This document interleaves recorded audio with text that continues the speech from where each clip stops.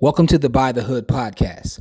Before we jump into this episode, just wanted to make you aware that on our website, buythehood.com, we have a free webinar on an intro to the stock market.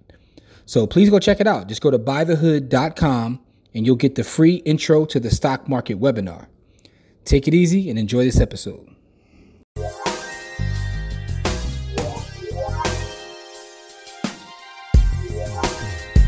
What's up, people? Welcome to this episode of the Buy the Hood podcast or webcast, because I don't know how you're consuming this content.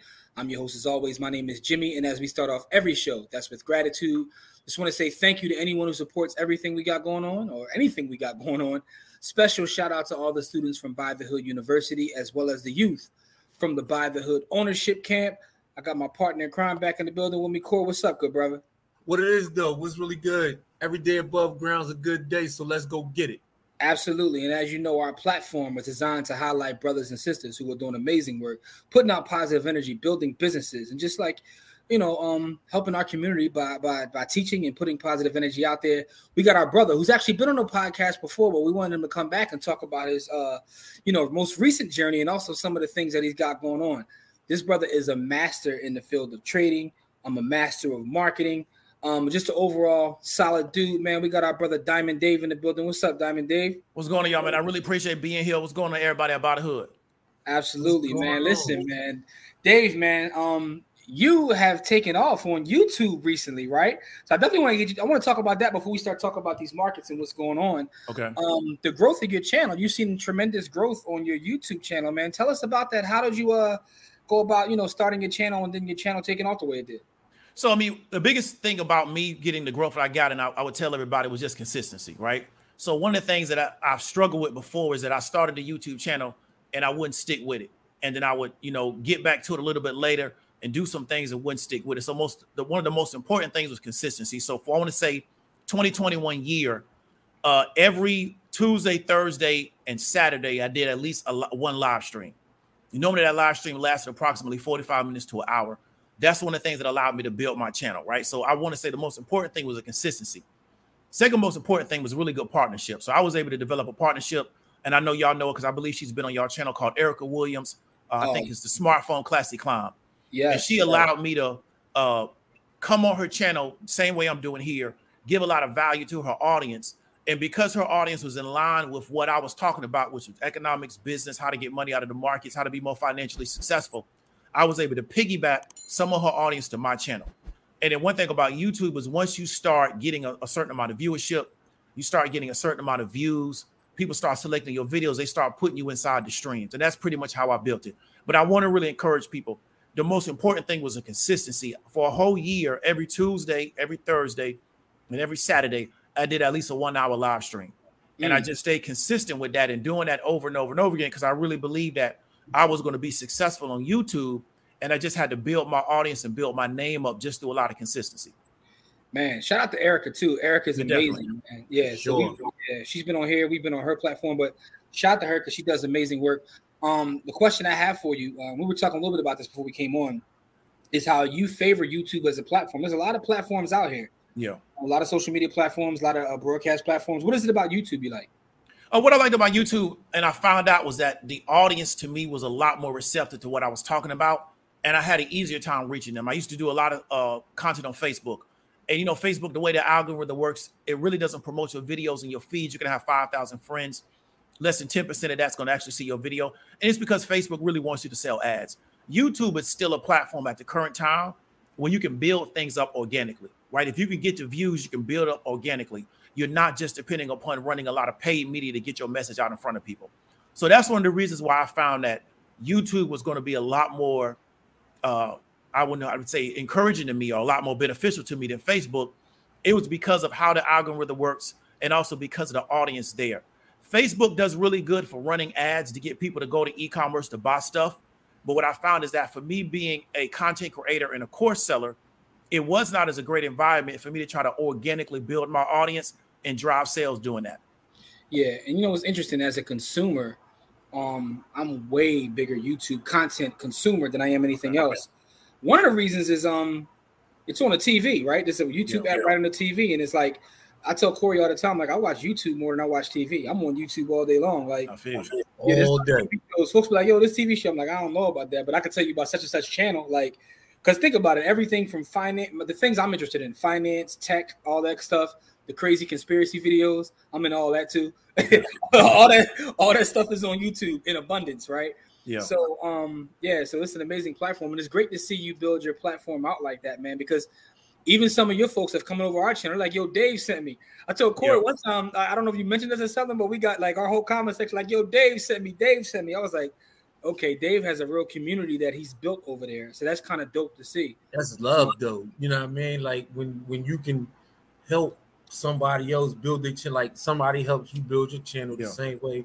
You know what I mean? So that's dope. And two, YouTube, speaking on YouTube, just the way their algos work and all that stuff, because so many kids watch YouTube and it's not really like they don't buy nothing. Kids don't have the money to buy anything, but they watch a lot of YouTube. And so they want to make sure that the people who are content creators still get paid. So I don't see them changing that dynamic a lot, right? Because Facebook is for an older crowd because it came out 15, 20 years ago, where YouTube has been out for a while, but the way they do their algos is a little bit different because their audience skews a lot younger.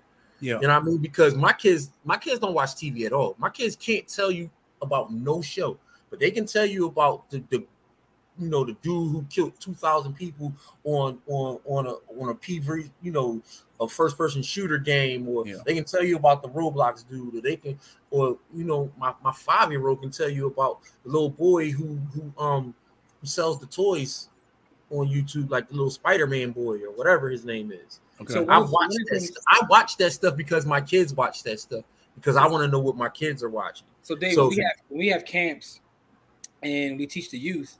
One of the things we'll ask them is about their favorite TV show or YouTube channel.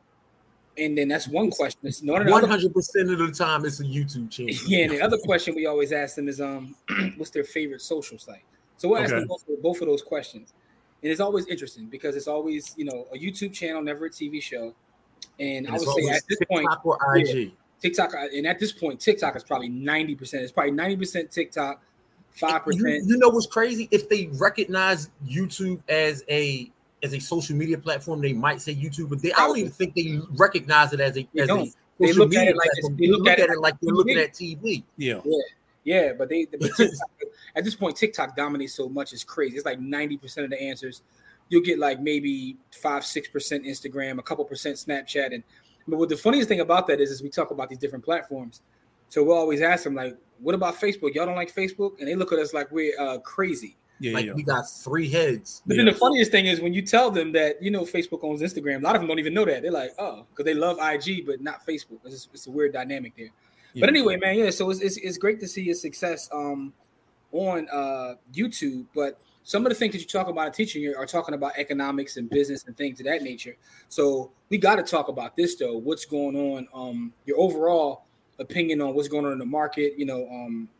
White boy Jerome spoke yesterday, tanked everything. And I want to preface the conversation by saying this. And I've said this, what you hear, what you not hear.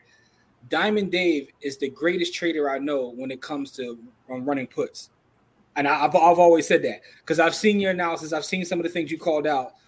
100% of the time when you talk about a company going the other way, like I just wait to see what Dave says. Like, so, but with that being said, though, and Dave told me, I don't know if you remember this. You told me one time, he was like, most of these companies are run terribly. He was like, it's more bad companies than good companies. Yeah, it is. It clicked to me. I'm like, not wrong. Yeah, when you start looking at the numbers, not wrong. Yeah, but with that being said, though, I want to get your thoughts and feelings and overall sentiment on the market in general, where we're headed.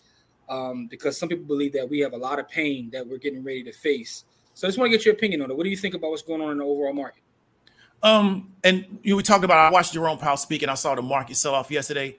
I do think that we could potentially be going into like a bearish cycle, but I still want to kind of wait and see because I believe that there's a lot of what I would call conflicting forces going on right now.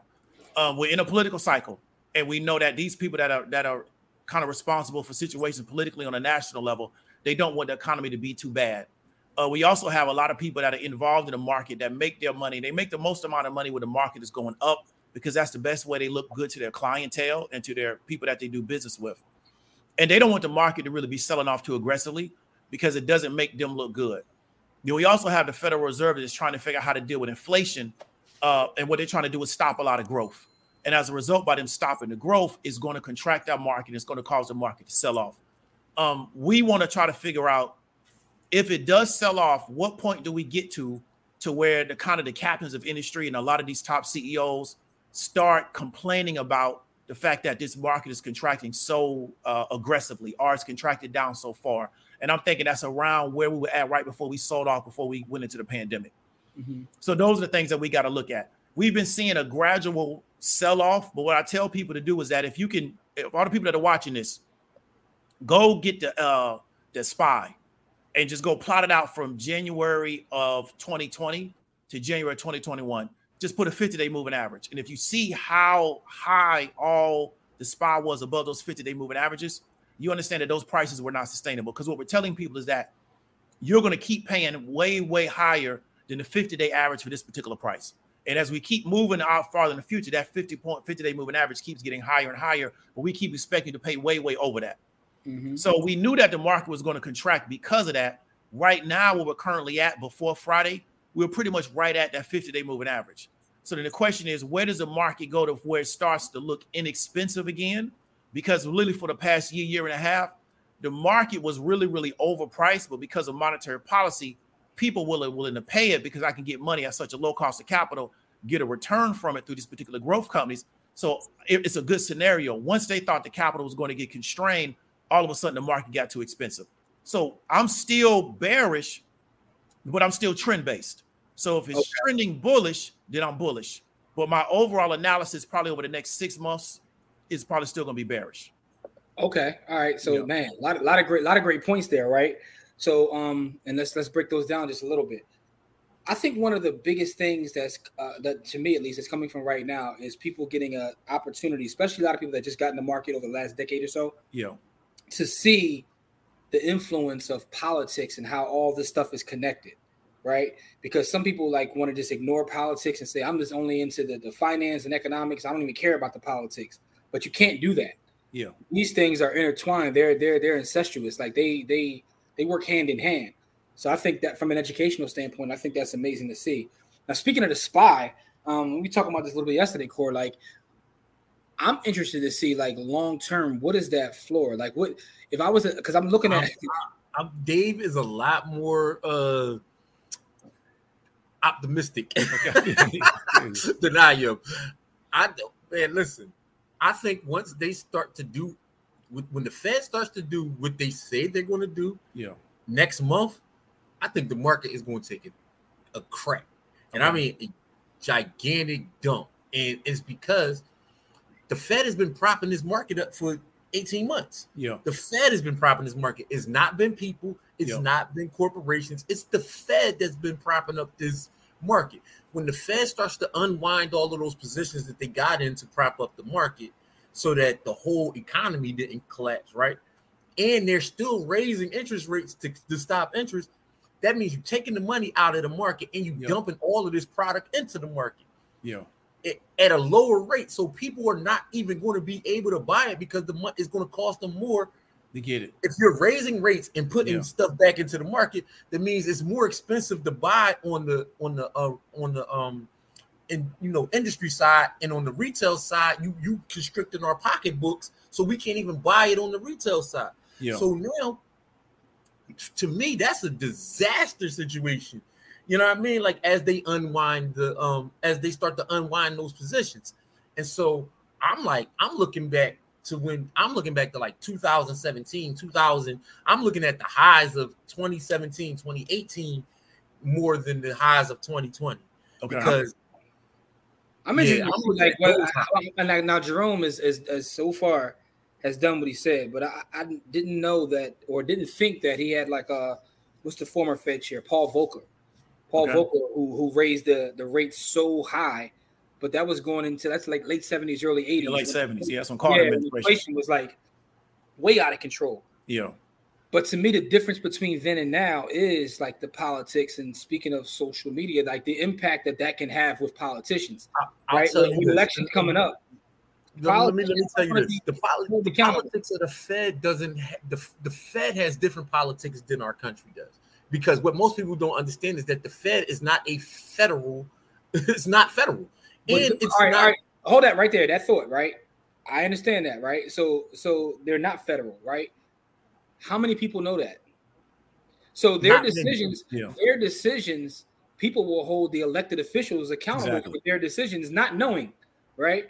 So so to me, this will be this interesting times to see that they work hand in hand. They work hand in hand with federal, policymakers, but they are not federal. They are beholden to the world economy, not the American economy. Yeah. The Fed is part of the IMF. The Fed is part of a world system. It is not part of the our money is not controlled by the United States. Our currency is not controlled by this country. We have zero control of our money supply.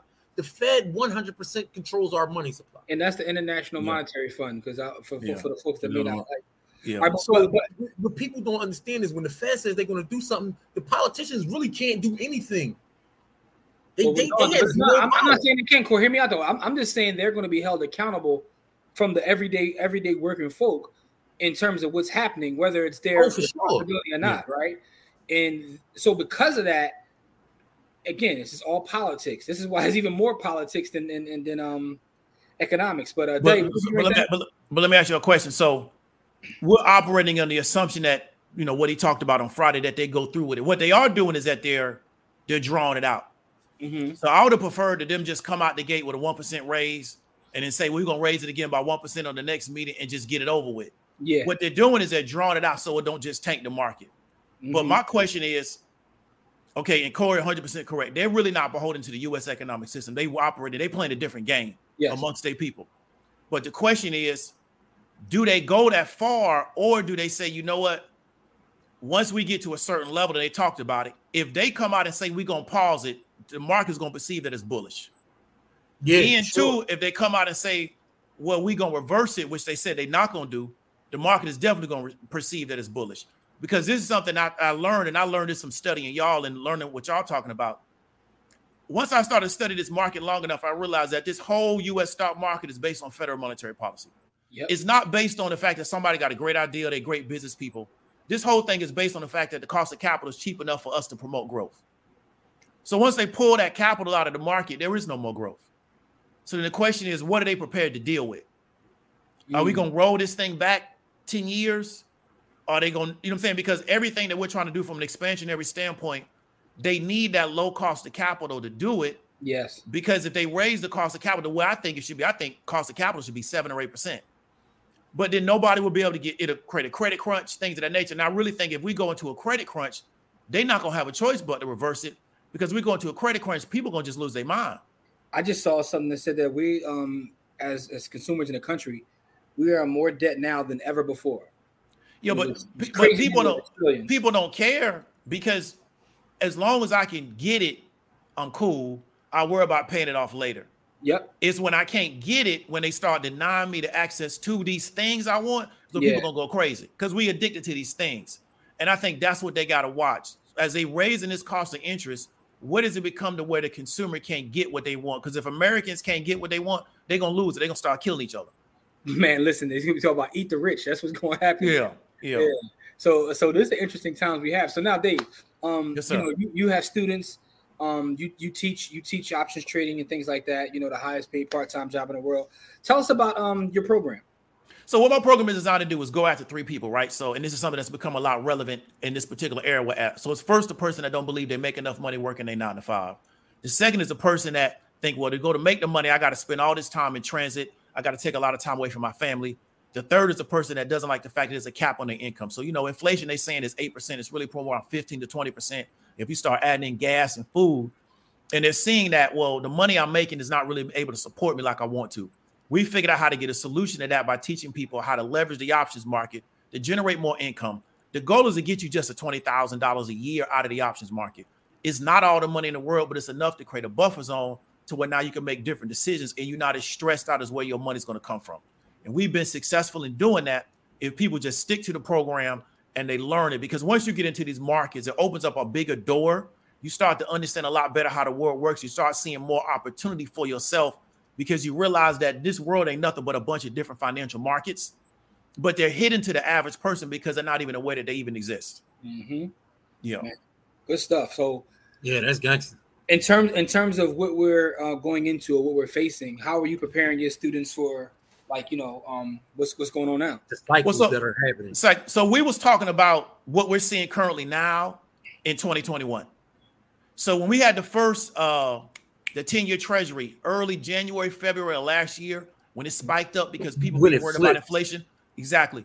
We saw the market sell off then. I started telling my students when they reverse this monetary policy, this market's going to slam down on expectation of it. Because we know the market is future data. They forecast out 6 months to a year. So we were ready for this. So a lot of people that was positioned, they made a lot of money, especially the first 4 to 6 months of this market. Then most people going to make working all year because we just were short. We were short either the overall market or short companies or people knew to be short on a day-to-day basis. Mm-hmm. So what we talk about a lot, especially in our courses, we do talk a lot about federal monetary policy because I 100% believe is that the Federal Reserve is a coordinator for our economy. So looking at it from a football perspective, great players don't just know their position, right? Great players just don't know the defense that they're playing in. They study the offensive coordinator, so I know what they're running, so then I know what position I got to be in to make a play. And that's what I try to get people to understand.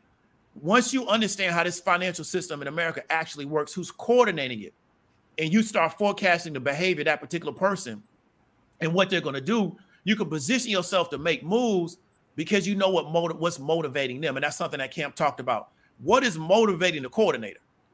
Not what the person that don't have any say-so is going to do, yada, yada, yada, what this person on the street is going to do.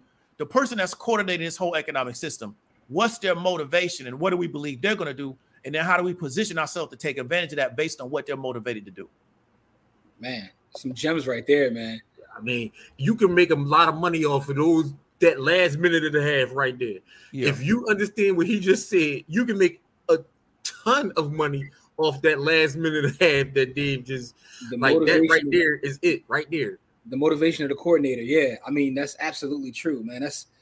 I had to stop real quick and think about what he said, man. That's a gem right there. The motivation of the coordinator. Gem. Yeah.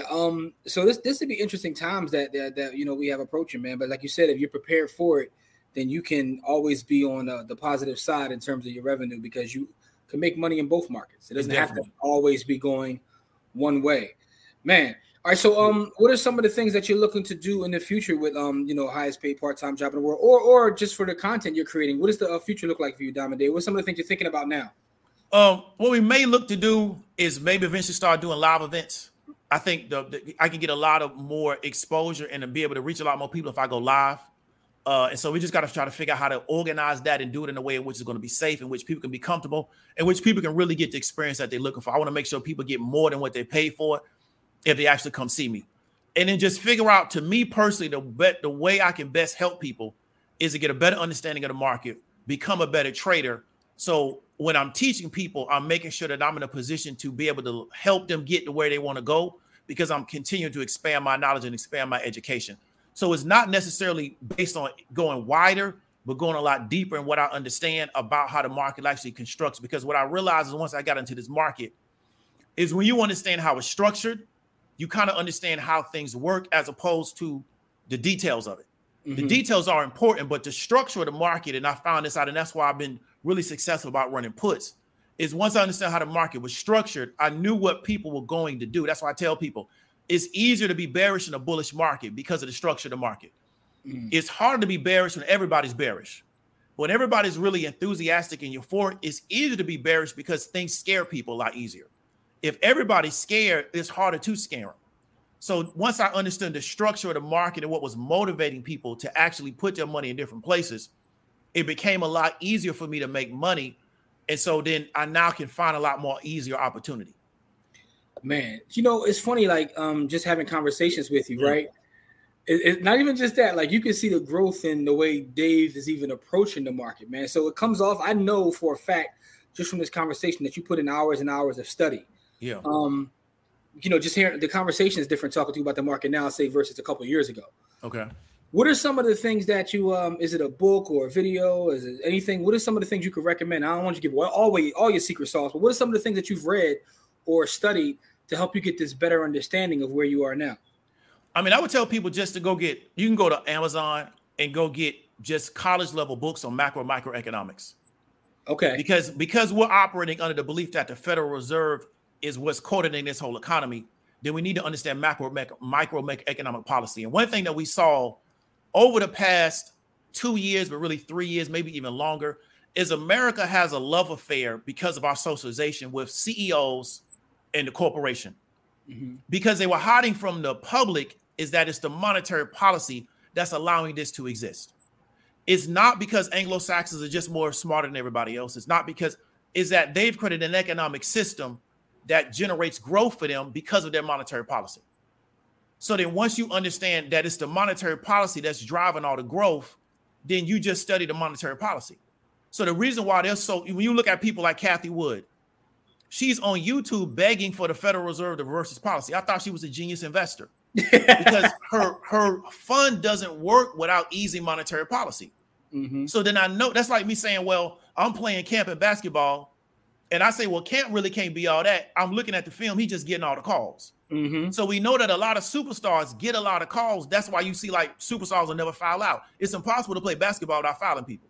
But you see superstars never foul out. So we know there's a system that's allowing them to be superstars. You know what's crazy about that? I'm wondering about like that whole idea. Well, something you just said has resonated with me. You talked about our love affair with CEOs. So right now they got like the Little League World Series going on.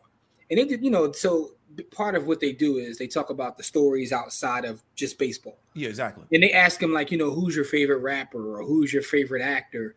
Who's your favorite baseball player, football player? One of the things they started asking them this year is who's your favorite CEO? Exactly. I had to rewind it. Like most of them said Elon Musk, right? Exactly. Elon Musk. But I'm like, the fact that they're asking them who's their favorite CEO. When I was 9 or 10 years old, tells you what a change is. Yeah, hold on. I'm like, I don't even know if I had a favorite CEO back then. Yeah, I didn't even know who the CEO was. CEO of what? Exactly. Like when I was 18, 17, 19, 20. That's CEO of who, huh? That's part of pop culture now. So what you're saying, like, just it really clicked when you just said that. And then Dave is always thinking on a deeper level. Why are they doing that? Why are they making us, make these people celebrities? Because what's going on behind that? And that's kind of what you're talking about, right? Because these people really don't have any control. Yeah, they don't. Yeah. We're not taking away from their work. No, not at all. We're supposed to believe that these people are superhumans. But if I can create a country and then create monetary policy that makes it easier for businesses to be successful, then that's why businesses are successful. So, because if they was to take their model and move to Uganda, could they figure it out? Because where would they get how would they get capitalized? So we got to realize that it's the monetary policy that's driving this market. So we saw that once they started to take the liquidity out of the market, which we're having a liquidity crunch. Once he starts pulling the liquidity out of the market by raising the rate, everybody's complaining about their business. My question is that if you run such a good business, how come you can't get it out of your profit? But they can't because the profits aren't there. Mm-hmm. So there's a few companies that do have the ability to run themselves well, even no matter what the economy is. Exactly. That was my next question, Corey. I was about to say, Dave, do you see any companies that do have that ability? But we know it's the old school companies. It's the old school. But see, we was taught it was about the growth, and tech. Yeah. Then when you look at their balance sheet, we see that these companies don't make any money. Smoke and mirrors. They burn a lot of money. They like we talked, and I talked about this on your channel before. I'm going to Philly, and I'm telling somebody buy this product for me for $10. But I give you $12 to buy it. So I'm losing $2 on every sale. But I'm driving a lot of revenue because I'm literally giving you $2 just to buy my product. Mm-hmm. So we see products like DoorDash. We see companies like Uber. We see companies like Lyft. They're not profitable.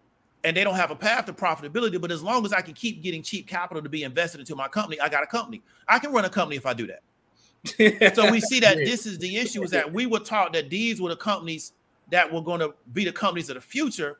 And to look away from the old school value companies, the companies that generate a lot of value, generate a lot of real earnings because they wanted to expand this thing. So any expansionary monetary policy is really based on smoke and mirrors, right?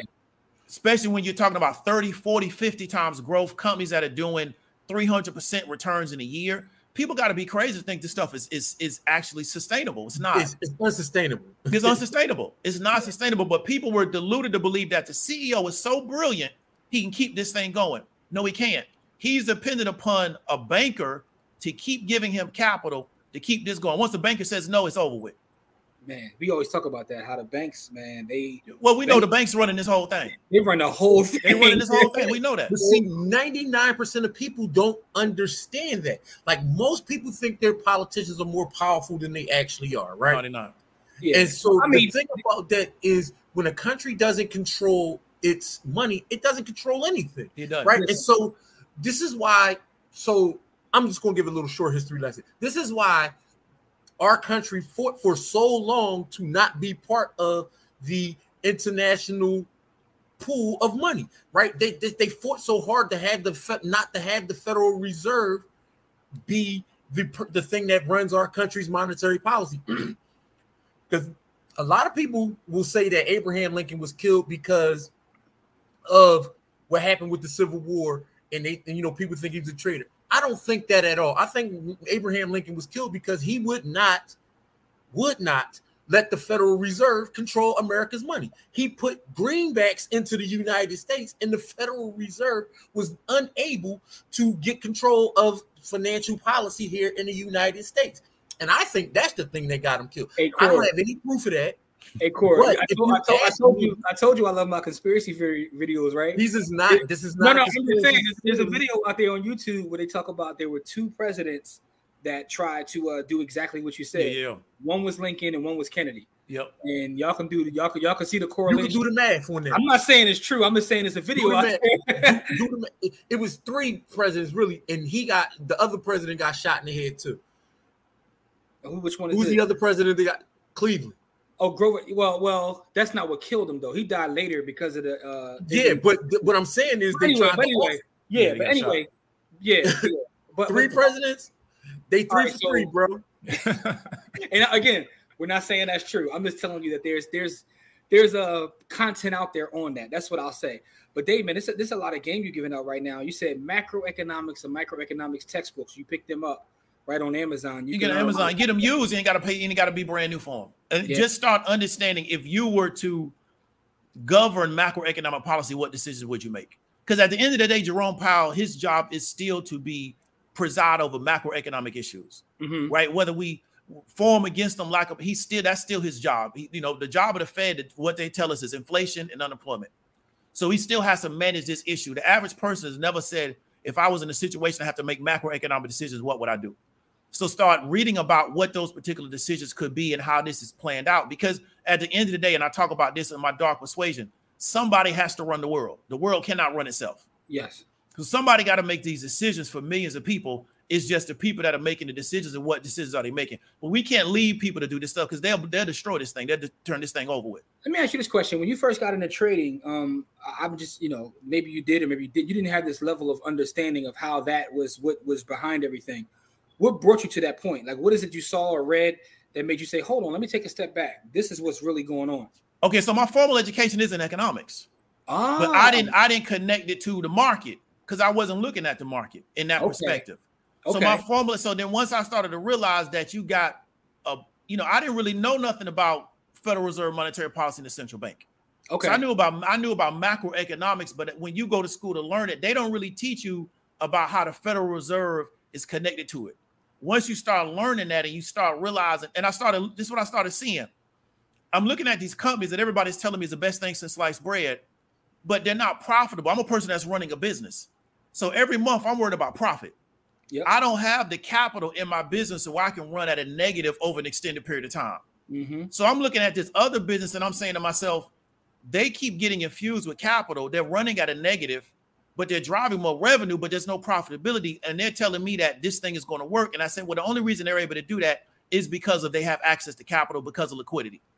So I realized that this is what's running this whole system. Now, if you look at other businesses, the Coca-Colas, the Pepsi-Co's, a lot of the construction firms, they don't run that type of business model. No. But because they're considered value companies. But we got into a growth phase, I want to say post 07, 08. Mm-hmm. that when we got into a growth cycle because of quantitative easing, the Fed threw so much money into this economy. It cost of capital was so cheap between the banks, it was easy to get access to capital. They threw it behind these companies that are unprofitable just to try to, I think it's called alpha. We just try to get a return on your stock price. And that just became how everybody invested. And we see that that's not sustainable because once the money gets pulled out of the system, everybody starts complaining.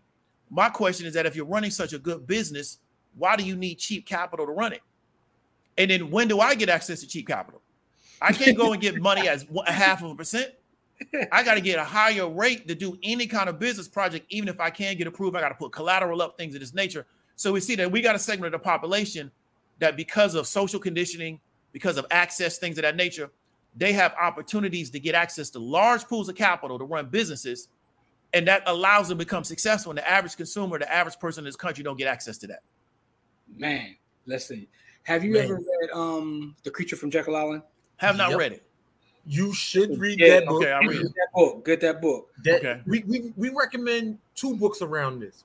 The one is The Creature from Jekyll Island, because that shows you how the Fed came here to the United States. Okay. That book tells you about the story of how the Fed got here. And the other one is Confessions of an Economic Hitman. Okay, I read that. Yeah. It's a third one I want to throw in there too that I'm reading now. It's called A History of Central Banking and the Enslavement of Mankind. I've watched that. I mean, I've read that also. All right, now about that book though, you may have to go to eBay to find it because that thing, they took it off. It's one of them where they took it off Amazon. eBay. Yeah, they clapped that. They was like, whoa, get that off them shelves. Okay. But a lot of the reason we bring that up is because a lot of what you're talking about is talked about in those books, but it gives you the historical context. Okay. Of how we became how these things came about. Yeah, how it got that way. And a lot of it goes to the one statement you made. Somebody has to run this, right? Yeah. And to be honest, the bankers back in the day, the reason they had to step in and run this because the powers that be were running it into the ground. Yeah. I mean, so the way they looked at it is, all right, we got to set this thing up where, we got control. Not saying it was the appropriate thing or the right thing to do. All right. I'm not giving an opinion one way or the other, but that's what the history tells you. I mean, the reason we came off the gold standard is because of these things, right? It's because the gold standard really gave countries, it gave them like a budget, right? Yeah. Because if you had a gold standard, right, you couldn't spend past your budget. Yeah. And so what countries wanted and what banks were able to provide was an ability with the Federal Reserve banking system gave countries was unlimited power to go to war, to go to do all of these things.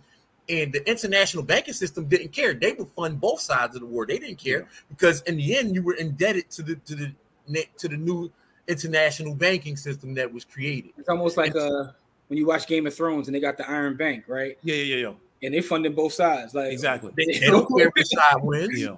We funding both sides, but it's interesting, talking about because history comes into play. History comes into play with this. But to me, it's very simple. Corey always says people going people, right? And I say that's relevant to this conversation because the average person doesn't have control over their spending, right? Yeah. So when you tell someone you have the ability to print, what do you think they're going to do, right? If I could either be responsible and make decisions that may be painful to some, or I could just print more. Yeah. Right. And then everybody's happy until it's time to that eventually you got that piper. Yeah. But I might not be here. I kick that down again, leave that on somebody else. Yeah, kick that down the road. Yeah. So it kind of makes sense how things get the way they are, right? When you just think about it from that perspective, these are humans making decisions. And I think that's why it's important what you said. We tend to think that some of these people are superheroes because they're on TV and they get the pub and the writing and all that.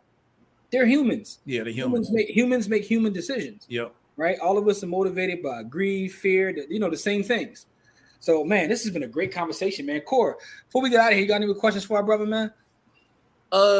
When you gonna pull up on us again, Dave, man? Like you be out here doing the absolute most, man. And every time you come on here, you got something expanded from that you did before, or you got something new going on completely. Dave be studying, bro. I'm telling you, your growth has been exponential. Yeah, you put the work in. Man. Like the thing about it is, when you were, when I was introduced to you, when we were getting started, and we were talking about Bitcoin and all of the things and surrounding that, and building businesses. We built our businesses side by side over the last few years. Yeah. You were very, very market minded, and now you're more into a different phase of it. So I mean, like, what's next? Like, how do you expand it further from here? I mean, it's the same thing, because the goal is to me to get the message out and to get more people to see the power of it. It's going to take the marketing. Mm-hmm. So the goal is to try to figure out how to market to people in a way that's genuine to me and that's honest, but it can get it out to more people, because we know there's a lot of people in this particular space throwing a lot of things at people to try to get them into the space. But the problem is they're not getting the proper education, and they not having a good result, and then they get scared out of the market.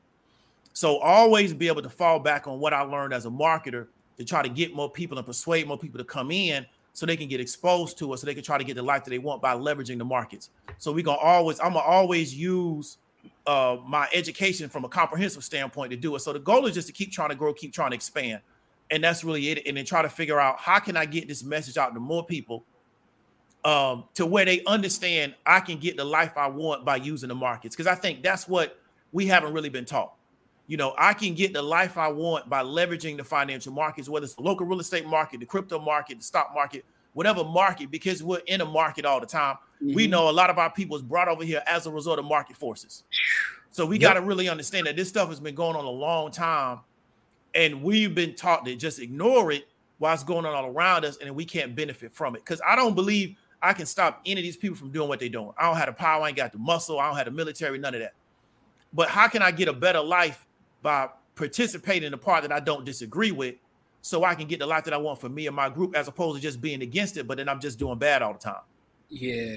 I got a question for you, man. As someone who's into marketing, but also teaching solid, great information, what's your thought on like a lot of this nonsense is out here where you got people literally trying to teach people to scam and do all these things within the financial education space, and are literally going on camera telling people to commit crimes? Like, what's your thought on this? Well, I mean, it's unfortunate, because a lot of people are going to go to jail.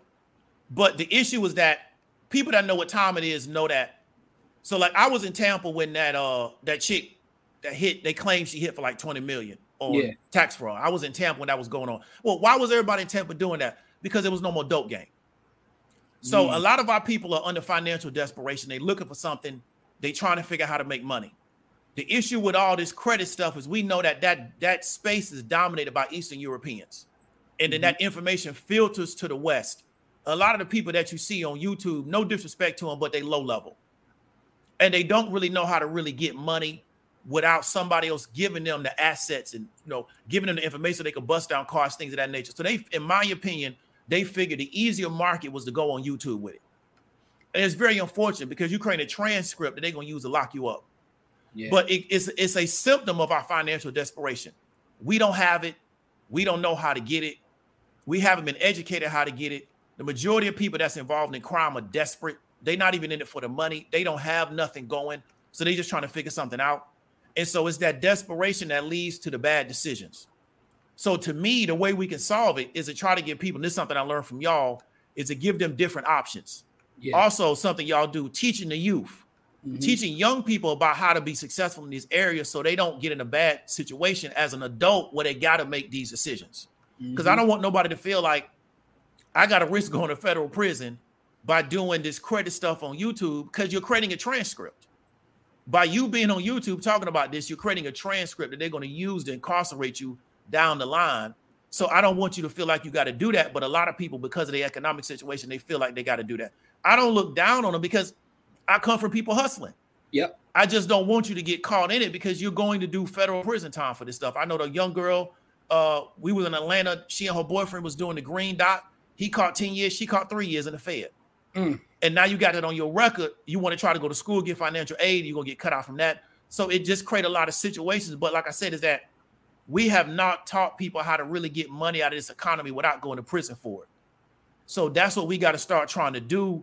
And one thing I like about what I do is that we can make as much money as we want. Ain't nobody going to come lock us up.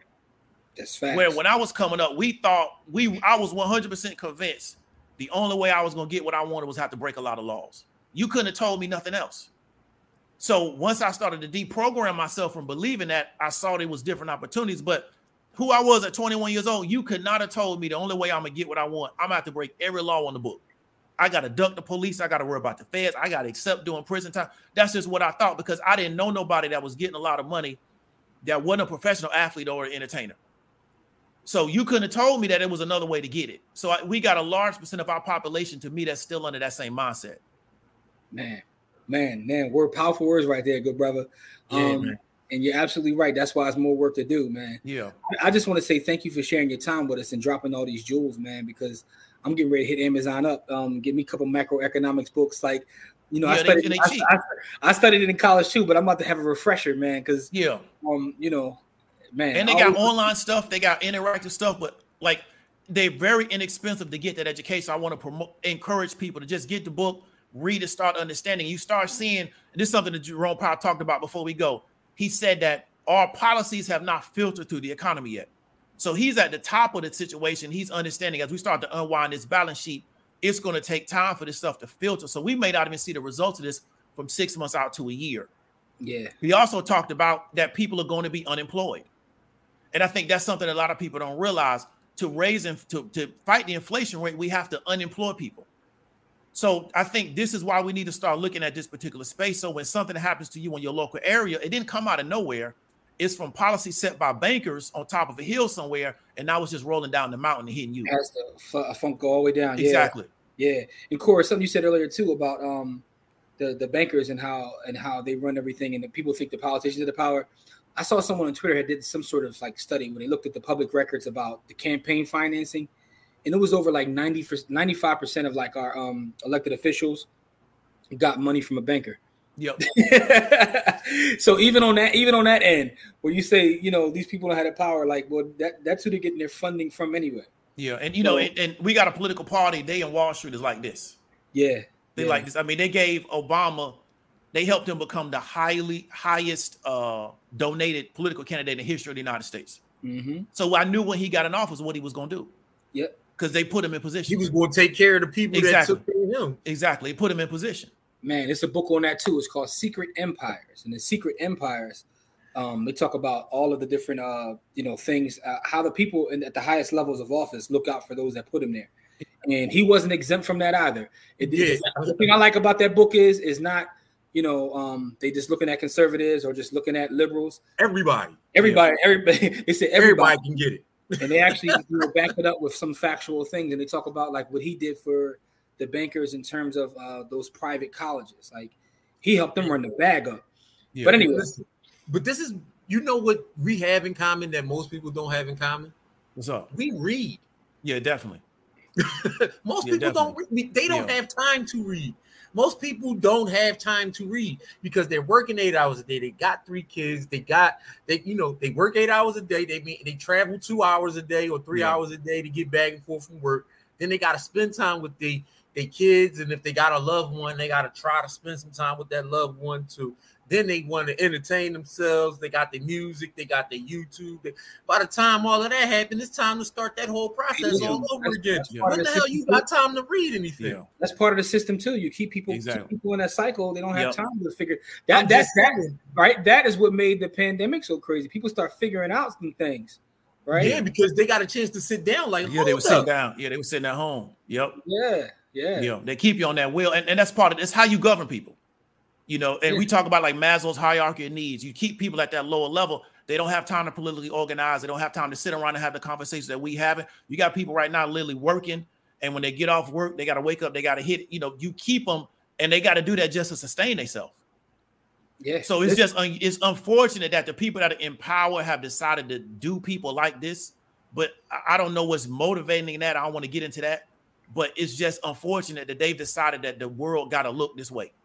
Yeah, man. And it's funny. Someone asked me, like, they were talking about their job and how their job is making them come back in the office. Yeah. They said they're making them come back in, although their data shows that productivity is up with people working from home. And they're like, what are they making me come back for? I said, that's 2 things, right? It's the control aspect. Control. And also the commercial real estate industry. Yeah. What's going to happen to commercial real estate if all these buildings are sitting empty, right? Yep. So Yep.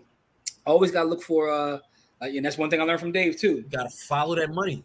Why is this happening? Not just that it's happening, but why is this happening? Let's peel the onion back and figure out what's really going on here.